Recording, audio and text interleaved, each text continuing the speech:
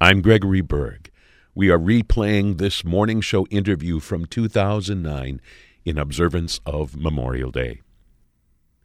I hold in my hands a profoundly moving book called Soldier from the War Returning, The Greatest Generation's Troubled Homecoming from World War II. The author of the book is Thomas Childers. He writes this book from a very personal perspective in one way, in that his father was a veteran of the Second World War and returned from that conflict, as so many soldiers did, scarred in both outward and inward ways. And Thomas Childers found himself moved to write a book not only about his own father and the troubles which he had in coming to terms with what he had seen and experienced and lost in the Second World War, but also of that largely untold, or at least undertold, story of other veterans from that conflict, from that generation. And so he has studied this and spoken with families and soldiers, veterans touched by this experience, and decided to tell the story of 3 returning soldiers in painstaking and painful detail, in a book which ultimately is so moving. Again, it's called Soldier from the War Returning, The Greatest Generation's Troubled Homecoming from World War II. The author, Thomas Childers, is the Sheldon and Lucy Hackney Professor of History at the University of Pennsylvania, and he has written extensively on the Third Reich and the Second World War, including books called In the Shadows of War and Wings of Morning. This book is published by Houghton Mifflin Harcourt. And Thomas Childers, we welcome you to the morning show. Well, thank you for having me. It's a pleasure to be with you. I'm a little intrigued. I'm intrigued by a lot of things, but one of the things I want to ask you is, in light of the other books which you have already written about the Second World War, 5 books were told before this one. I'm kind of wondering about the timing of this book, in a sense, because your life was so powerfully touched by this particular experience of your father and his emotional scars. In some respects, it's almost surprising that this wasn't the first book you wrote about the Second World War.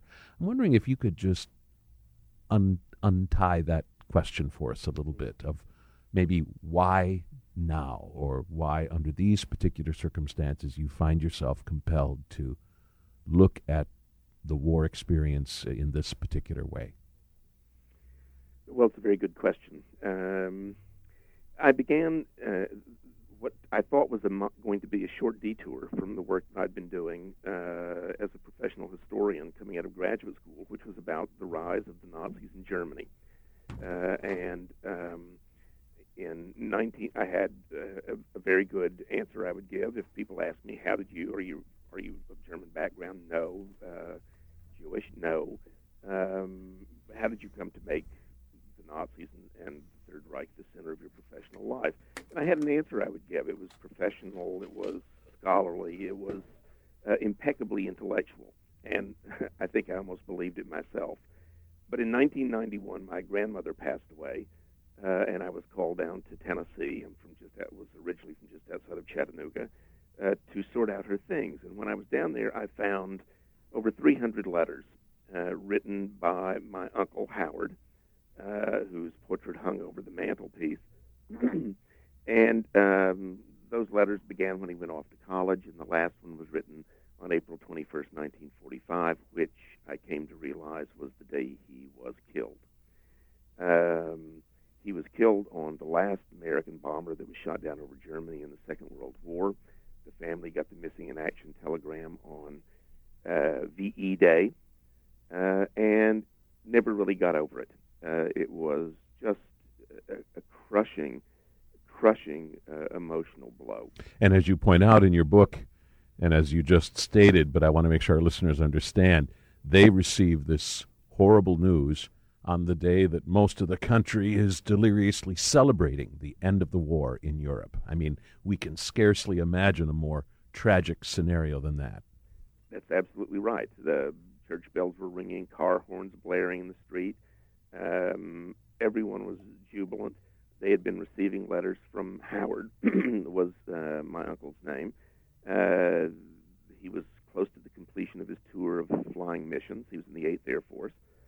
And then to get this telegram, and then roughly 6 weeks later, a telegram confirming that he had, in fact, been killed in action.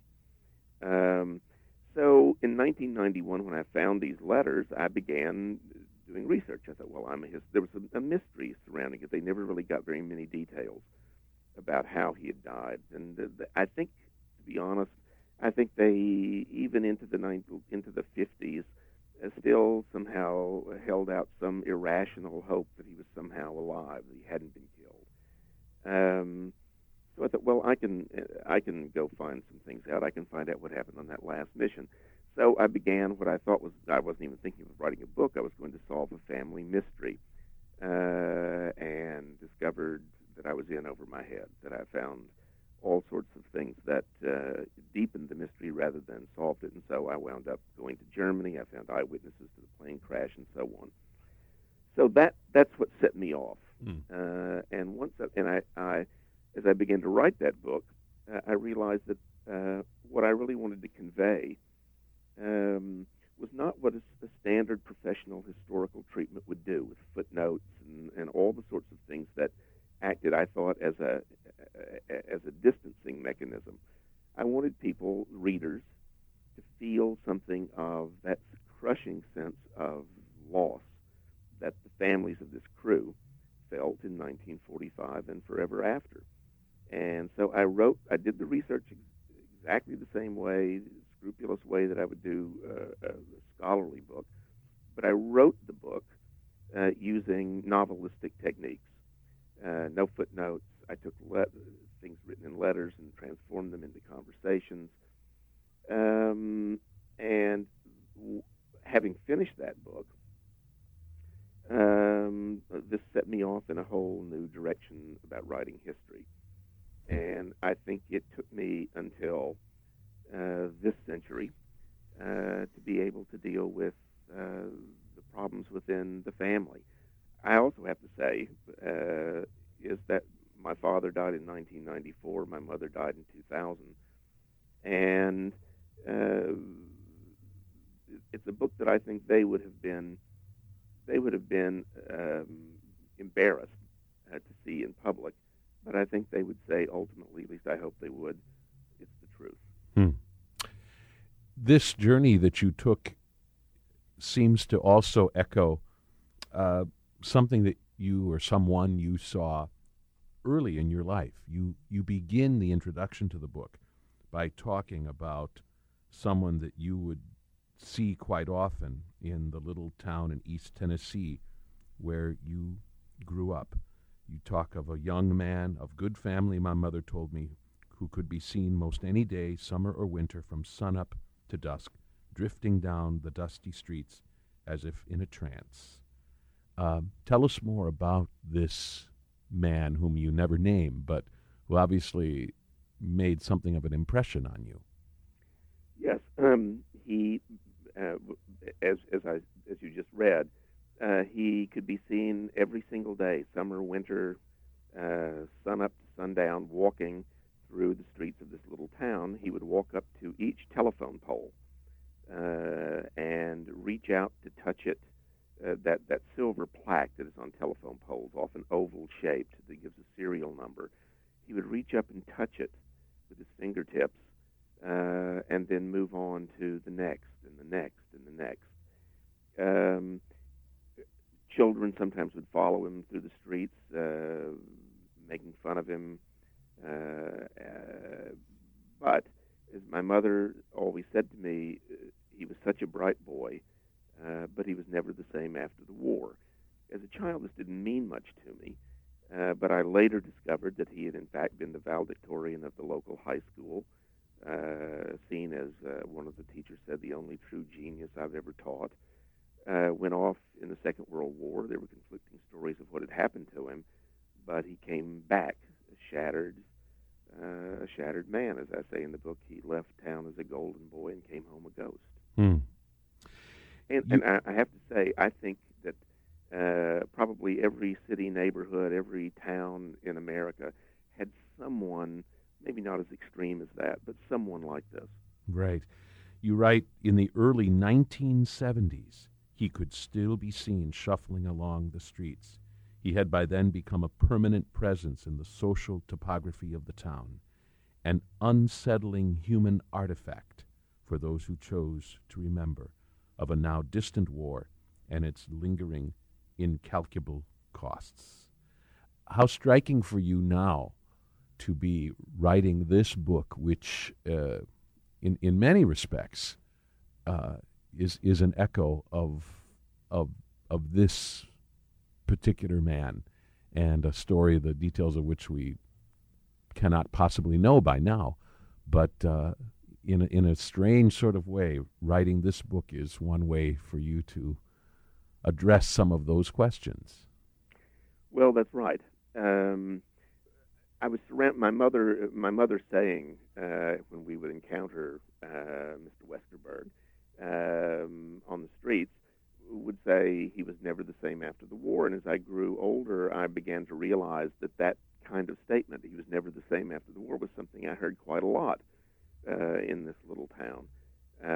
And I wanted to somehow address that, to see if what I had seen in my family and in the family of my close friends and others around town was somehow peculiar, or whether it was a more common experience. I have to say that as I was writing the book, the Philadelphia Inquirer ran a story about the research, and it was syndicated nationally, and I was literally deluged with people my age. I'm 62, born right after the war, writing in to talk about the experiences of their childhood with fathers of this greatest generation who had troubles that didn't often appear on the surface, but were buried. The men thought safely buried, but would leach out in all sorts of destructive ways.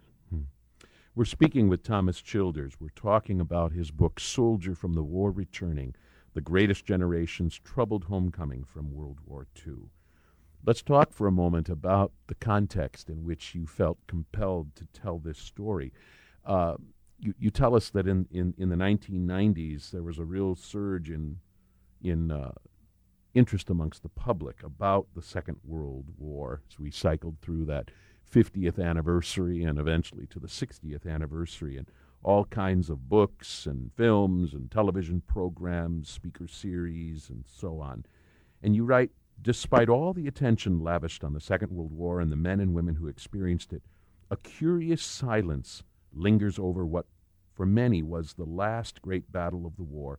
That battle was not fought on the fields of Europe or on the jungle islands and coral atolls of the South Pacific, but on the main streets of American towns and in big city neighborhoods, sometimes in highly public places, hospitals and courtrooms, but more often in parlors, kitchens, and bedrooms, buried in the deepest personal privacy. As many veterans would quickly discover, the last daunting challenge of the war for those fortunate enough to survive it was coming home. One of the things that was most striking as I read your introduction is how, for whatever silence indeed there has been about this in recent years, there was not all that much silence at the time. You apparently went back and found all kinds of things which were written about this phenomenon of the troubled veteran returning home. Tell us what you discovered as you went back through newspapers and magazines of the war years and those years immediately after the war ended. Well, I think that that citizens of that period would be absolutely astonished to hear this notion of the greatest generation coming home healthy, happy, and well-adjusted, and nobody having trouble.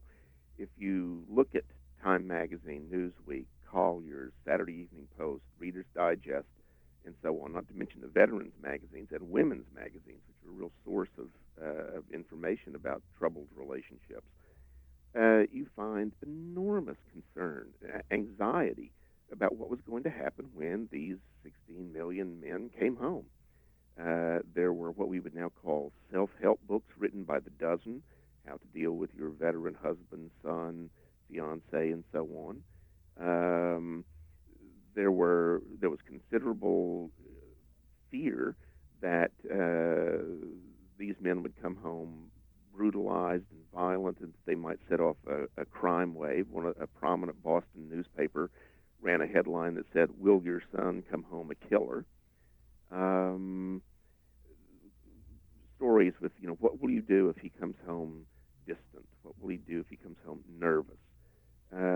This wave of writing about, quote, what they called readjustment began in 1945 when it was clear the war was going to be over sometime relatively soon, and that these men would be coming home. That wave crested in 1946, and it was filled with stories, newspaper stories, magazine stories, newsreels about troubled veterans, and also reflected in films and novels from the period.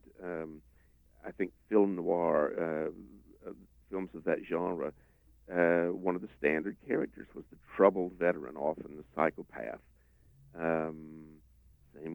Same with fiction. There was a very powerful film and a very successful film called The Best Years of Our Lives that appeared in 1946, won numerous Academy Awards, one for Best Picture, that traced the lives of three veterans, one of whom had lost both his arms below the elbow, another who had what we would call post-traumatic stress disorder, and the third was a family man with a successful businessman, but who came back with a drinking problem. It was a very dark film for that period, but one that was quite consistent with the public response. I wonder if we could just take a moment and talk about Tom Brokaw's book, The Greatest Generation. You quote a paragraph from it in your book's introduction, and you use that book as kind of an indication of what you call at one point this reassuring, uncomplicated portrait that has been repeated so often in public commemorations and memorial addresses that it has become almost an incantation, more liturgical than historical. And again, that notion of that by and large most veterans return from the Second World War largely untroubled. Do you mind if I read the paragraph that you quote? No, not at all. This is again from Brokaw's book. When the war was over, the men and women who had been involved in uniform and in civilian capacities joined in joyous and short-lived celebrations, then immediately began the task of rebuilding their lives in the world they wanted. They were mature beyond their years, tempered by what they had been through, disciplined by their military training and sacrifices. They married in record numbers and gave birth to another distinctive generation, the baby boomers. They stayed true to their values of personal responsibilities, duty, honor, faith. They were battle-scarred and exhausted, but oh so happy and relieved to be home. The war had taught them what mattered most in the lives they wanted now to settle down and live. It's been a long time since I read that book. I have read that book, but I'm trying to remember. It seems inconceivable that a journalist of the quality of Tom Brokaw would not address, to some extent, the harsher realities that are also part of this experience. Is that really not to be found in the pages of that book, or is it just such a vague sidelight that it doesn't do this part of the reality justice? Well, I think you have to remember, for Brokaw, he wrote the book in the 90s, as you say, in the midst of these 50-year anniversaries of the Second World War, and it is indeed an occupational hazard. If you interview men from that generation, they are, in many cases, all the things he says, unassuming. They don't posture about their wartime experiences and so on. But it's much easier to get men to talk about their lives. You might get them to talk about their war experiences. It's not easy, but you can. But it's another thing entirely to get men to talk, or their families to talk about drinking problems, infidelity, rages, the sorts of psychological problems that so many men had. So in some ways, the people that Tom Brokaw was writing about were a sort of self-selective group. So I think in that sense, he was interested in paying homage to this generation. And I have to say, I want to be clear about this, that I think those men and women deserve all of the accolades and all the tributes they receive. But in some ways, it seems to me that portrait sells them short and sets up an impossible standard for veterans today. When you consider that over 1 million the United States suffered over 1 million psychiatric casualties during the Second World War, that on Okinawa alone there were 26,000 psychiatric casualties in this last big battle in the Pacific of the Second World War, and that by 1947, over half of the beds in VA hospitals were occupied by men suffering from what they call psychoneurotic disorders. These are very powerful, I think, bits of evidence about the real costs of war. I also have to say, I interviewed dozens and dozens of veterans and their families. I went either electronically or in person to the numerous oral history projects around the country, one of the best of which, by the way, is in Madison at the Wisconsin Veterans Museum and Research Center. And you find that in these oral history projects, asking men to tell about their experiences,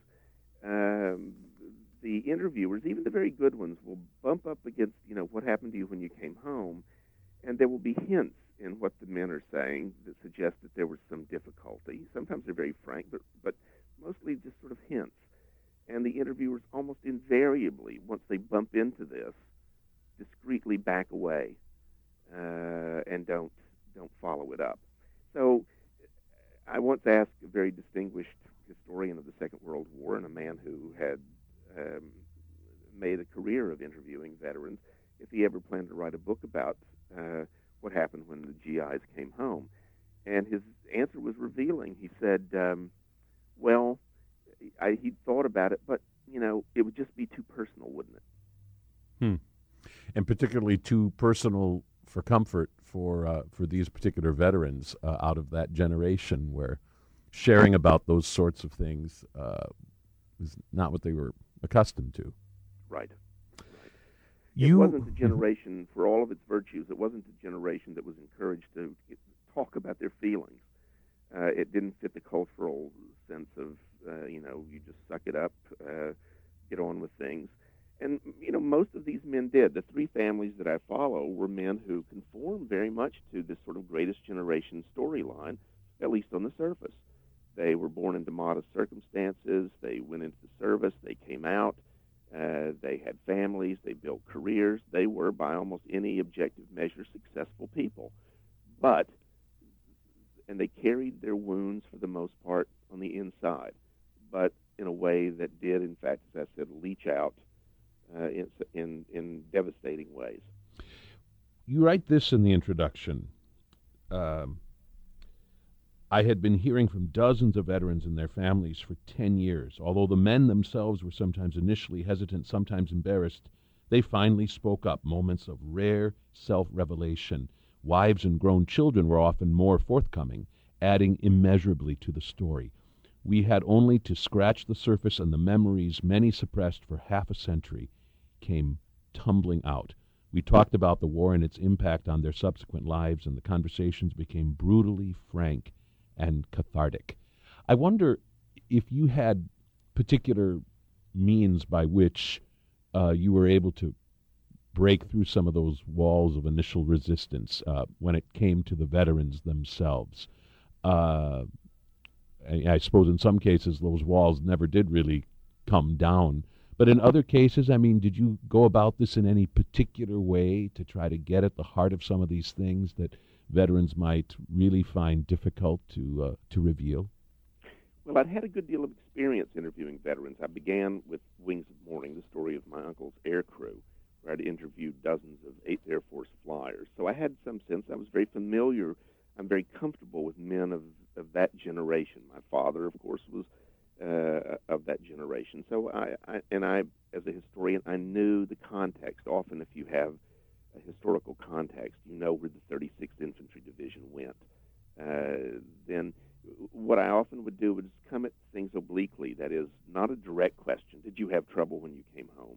But to circle around it and let their story develop. I have to also say that having come from a family myself that had difficulties, I often would say something about those first, and this would often loosen things up. It was not uncommon. Let me say this in interviews, often done with a wife or what can I say, a child. They're in their 60s now. The man might begin by saying, "Well, yeah, I was a little screwed up when I came home, but we got on." And the wife would say, "Harry, think," and would coax him, or the son or daughter, with whom I would often talk separate from the veteran father, would say, "Well, he says he was okay, but," and then would tell me things, and then it just evolved. I wouldn't say all these interviews were successful. Sometimes men clammed up, but that was uncommon, I found. In fact, most of these men and their families actually seemed to me to want to talk about it. Once the ice was broken. We're speaking with Thomas Childers. We're talking about his book, Soldier from the War Returning. Your ultimate decision was to frame this book around the story of 3 specific soldiers returning from the Second World War and experiencing different kinds of difficulty, just as for each of them, their experience fighting in Europe had been different. I mean, each of them experiencing a different sort of trauma. Tell us a little bit, and we should mention one of them was your own father. Aside from that, tell us how you came to embrace these 3 particular stories as the framework for your book. Well, one of the reasons for doing so was that with my own family, I was a witness. I viewed these things growing up. I knew them. And I talked about them with my father and my mother. I'm an only child. They shared more with me than often made me comfortable. So I knew that story very, very well. Also, my father had been on the ground in the 8th Air Force. My parents had been married for about a year when he was drafted, went overseas, spent 2 years away. 2 years in which they did not hear each other's voice, obviously didn't see each other. They corresponded intensely, but it was a strange correspondence. If you read letters from that period, it took a week to 10 days to sometimes 2 weeks, sometimes longer for the mail to get through. And so it wasn't possible to have any kind of dialogue. It was sort of, you wrote, "I'm okay, I hope you're okay," sort of letters. So when he came back, he and my mother were strangers, and he came back to a family consumed with grief over the death of Howard, my mother's brother. My best friend's father, Willis Allen, was a handsome man. It's his picture that is on the cover of the book. A tall, lanky guy who loved to walk and dance. Was in the 36th Infantry Division, landed at Salerno, fought his way up the Italian peninsula, landed in Operation Anvil in southern France, and then on a night in December 1944, a single artillery shell exploded, killed everybody in the trench, all of his half-track crew, 8 other men, and blew one of his right leg off, severed it, and left the other so mangled that it had to be amputated that same night. He then would spend 18 months in grueling rehab, in operations and rehab in the United States, and then went back to a wife and small child, the child he'd seen only once before going overseas. I grew up around Willis Allen, spent a lot of time at their house. And he was a great guy by day. A lot of fun to be around, played the guitar, could do anything with his hands. But at night, he was subject to absolutely uncontrollable raging at his wife, at his daughter. My friend Gary and I would sometimes barricade the door to Gary's bedroom so that Willis couldn't get in. And then sometimes we jumped out of the bedroom window to get away. The next day, he'd be fine.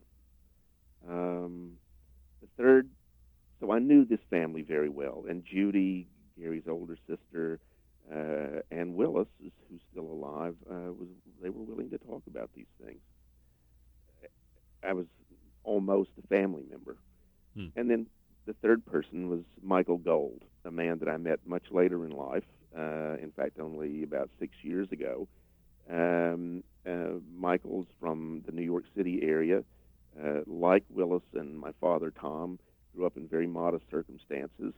Was a flyer in the Second World War. His bomber was shot down over Germany in January of 1944. He spent the rest of the war, about 15 months, in a German prisoner of war camp where he almost froze to death and then, toward the end, almost starved to death. He was Jewish, and so that added, he was put into a ghetto barracks in the camp, adding another whole layer of trauma. Michael came back from the war, didn't seem to miss a beat. Went to Cornell, graduated from Columbia, got a medical degree from Rochester, and became an extraordinarily successful OBGYN. Michael's a brilliant man.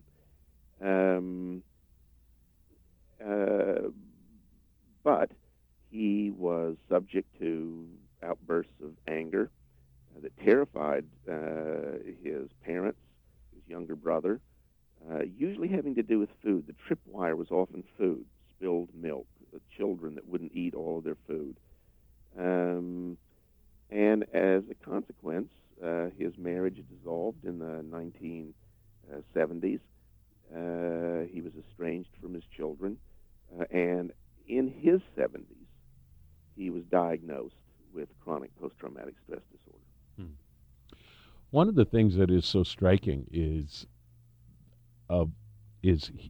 his inability, or was it unwillingness, or a little of both, to really connect the dots between what he had experienced in the war and the terrible nightmares that assailed him with the difficulties that sort of overtook his life. I mean, we can more easily understand that when someone knows very little of science and medical science in particular, and but this is someone where we sort of feel like he should have known that there was some kind of connection, and that these nightmares he was experiencing had a lot to do with the other troubles in his life. Can you help us understand that? Well, I can try. It's a mystery to Michael in many ways. But in some ways, I think his case is typical. Certainly the VA has seen now, from the 1990s onward, more and more men of that generation showing up with undiagnosed cases of chronic post-traumatic stress disorder. But as you say, Michael, being a very smart man and a physician, seemed to, you would think, yes, he should have known. He never talked about his nightmares. People knew he had them, but it was just not discussed. He threw himself into his work. He was a workaholic. This is, by the way, also one of the ways that a great many men coped with their troubled past from the war, was simply to never acknowledge it, throw themselves into work. They were often people that were away from family. This was the case with Michael. He was a doctor. He had a good reason to be. But he said when he was diagnosed that it was like scales falling from his eyes, that he knew the symptoms of PTSD, but he thought, well, that's something that these younger guys from Vietnam have. Nobody in my generation has this. It's in a sense almost as though he had all along believed the hype. I mean, kind of what we were talking about the more general ways in which this generation had been generalized, and couldn't imagine that he would be, in a sense, one of the exceptions to that story. Yes, that's right. I think, too, that that generation of men did not talk about their feelings very much. They certainly weren't encouraged to. And so he buried it. His way of coping was to simply bury it as deeply as he possibly could, never acknowledge it. He assumed quietly that of course, everybody has nightmares. Everybody who was in the war has nightmares. There's nothing unusual about this. No reason to get excited. He never connected the outbursts of anger with some sort of psychological syndrome. Even though, as I said, the tripwire was very frequently, in fact, almost always food. And when he was angry, he was really bellicose. He could go from 0 to 60 on the anger scale in almost no time, and then it would suddenly be over, as if it never happened. And as he has discovered, this also is quite consistent. As you tell these stories, one of the things that is really striking is of how there really were efforts made to ease the transition of veterans returning from the war. I mean, it is not as though the assumption was blithely made by the military that the transition was going to be simple. There really were all kinds of things put in place. I mean, far more than I really kind of thought that there would be to help with this transition, but clearly not enough. For instance, when you describe the plight of veterans in VA hospitals, that depending on where you were, you might be receiving very, very fine care or care that in no way was sufficient. Can you talk a moment about that kind of mixed picture? Well, I think actually it's not unlike the situation today. The Veterans Administration, the Army, the military certainly realized there was going to be a problem. During the war, there were attempts to build, and certainly money allocated to build more hospitals and to improve the ones that existed. But by the end of the war, only a fraction of those actually were in place. There was a shortage of doctors. As soon as the war was over, physicians who had been in the military were out of the military. It was difficult to get physicians. And if we're talking about psychiatric care, the therapeutic community was simply overwhelmed by the number of cases. So despite the GI Bill, which was a tremendous piece of legislation and certainly helped in many ways, and despite the attention, and certainly the American Legion and the VFW pounded away on this theme, very much the way one sees veterans organizations do today. But what you found was a great deal of public support until it came time to actually spend the money on it to do it. One of the interesting challenges was, of course, as you've already touched on, for adequate resources and attention to be given to those veterans who came back not so much with physical scars. Of course, that was a serious enough challenge in and of itself. But all of these veterans who ultimately were designated as NP, neuropsychiatric casualties. You tell us more than 40% of all Army medical discharges were NP cases, and that by 1947, more than half the beds in VA hospitals were occupied by men suffering from some sort of psychoneurotic disorder. And of course, this designation of NP was something that nobody wanted on their record. To what extent were there practices in place that could give any kind of adequate help to these veterans with these particular problems. I think we tend to jump to the conclusion that we know so much more about such things now. You paint kind of a complicated picture of what the response was to this particular problem. Well, as you say, nobody wanted to have NP on his discharge papers. On the one hand, there was a recognition on the part of the public that there were men who were going to come back, quote, nervous. But at the same time, there was a good deal of real insensitivity about what that actually meant. There were psychiatric hospitals, but I think the military discovered, and this is something that is very true today, as a recent RAND Corporation documented about Iraq and Afghanistan, is that the number of cases where the military has actually intervened and people have gotten counseling is a fraction of the number of soldiers who actually need it. That most veterans don't seek it. They don't want the stigma attached to it. They turn to family or to the church or the community, and all of those things are very important, very, very important. But they also need professional therapeutic care. I mean, one of the things that one reads through the official Army papers about what these psychiatric evaluations did. Men were supposed to get an evaluation as they went in, and then when they came out, psychiatric evaluations. But as Michael Gold's psychiatric evaluations, as he says he told me when he was inducted on Staten Island in 1942, his psychiatric evaluation consisted of a single question: do you masturbate? When he came out of a prison camp at the end of the war after 15 months in Stalag Luft 1, he had another thoroughgoing psychiatric evaluation. One question: do you masturbate? When you write about Michael and the nightmares that afflicted him really for all of his life after the war, this is how you describe the sort of insistent presence of these nightmares.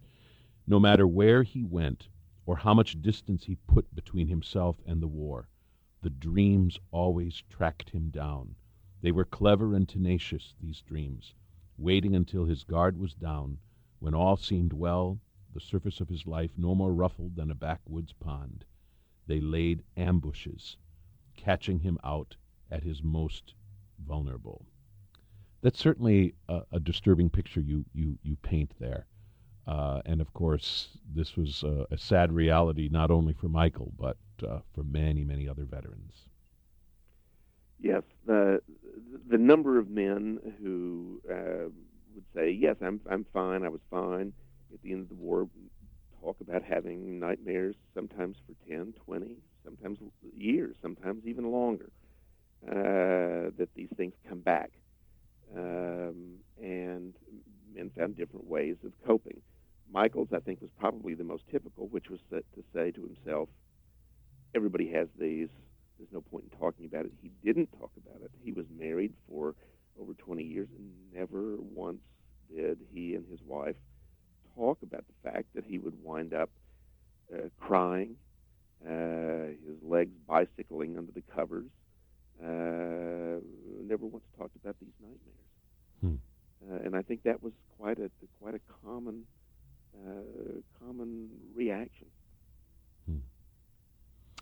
One of the most painful aspects of your parents' story is the whole matter of uncertainty and lack of trust. Your mother just having this disconcerting sense, even while your dad was still in Europe, that something had changed about him, not even drastically or dramatically, but subtle shifts in the way he expressed himself, what he talked about in his letters, how his letters became less frequent, and so on. And she never could quite shake this uneasy sense that he was hiding something or that something had shifted in who he was.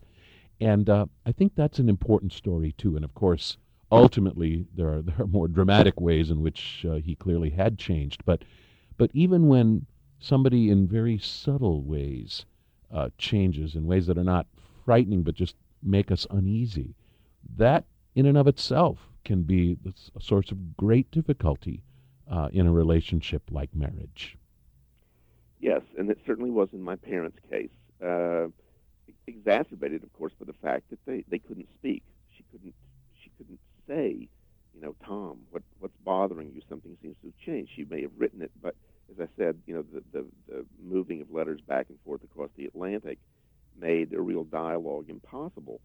She was convinced that something was wrong, that he had changed, and then when he returned home, having not seen each other in 2 years,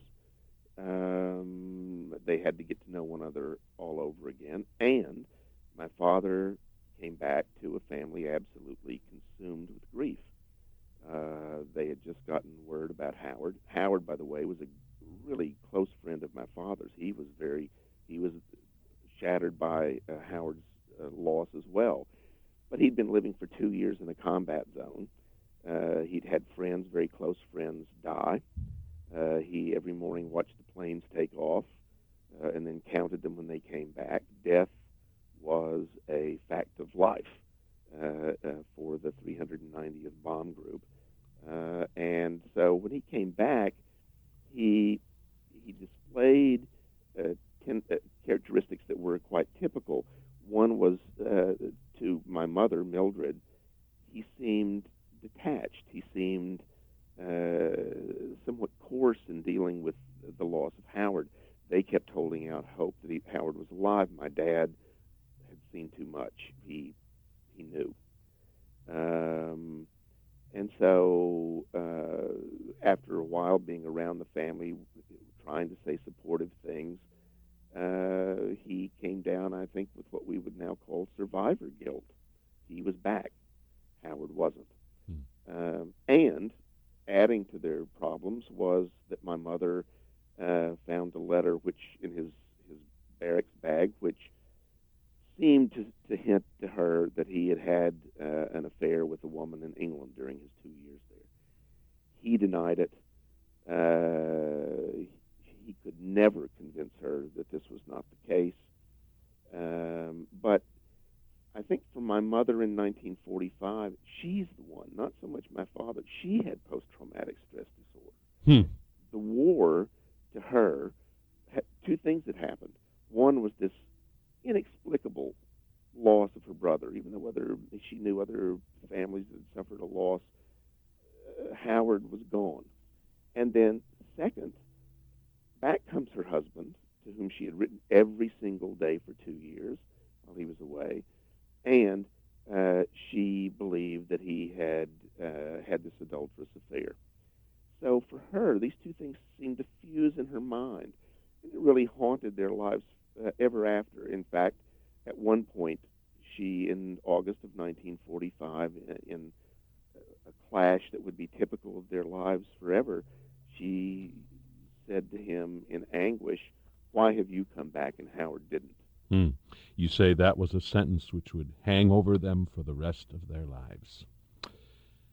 I want to read a moment from the introduction, which I think so well sums up the importance of this particular story. I mean, the story of all three of these men in your whole book. You say what emerges from these stories is a darker, more troubled, but also more human tale than the one that emanates from today's memorials. They are stories of heartbreak and trauma and weakness, but also of courage and endurance and humanity. They do not diminish the wartime generation's accomplishments, but they do suggest that the price these men paid was far higher, the toll exacted from them and their families far greater, and their struggles far more protracted than the glossy tributes to the greatest generation would have us believe. The book is Soldier from the War Returning, published by Houghton Mifflin Harcourt. Thomas Childers, I thank you for writing this remarkable book and for joining me today on The Morning Show. Well, thank you very much.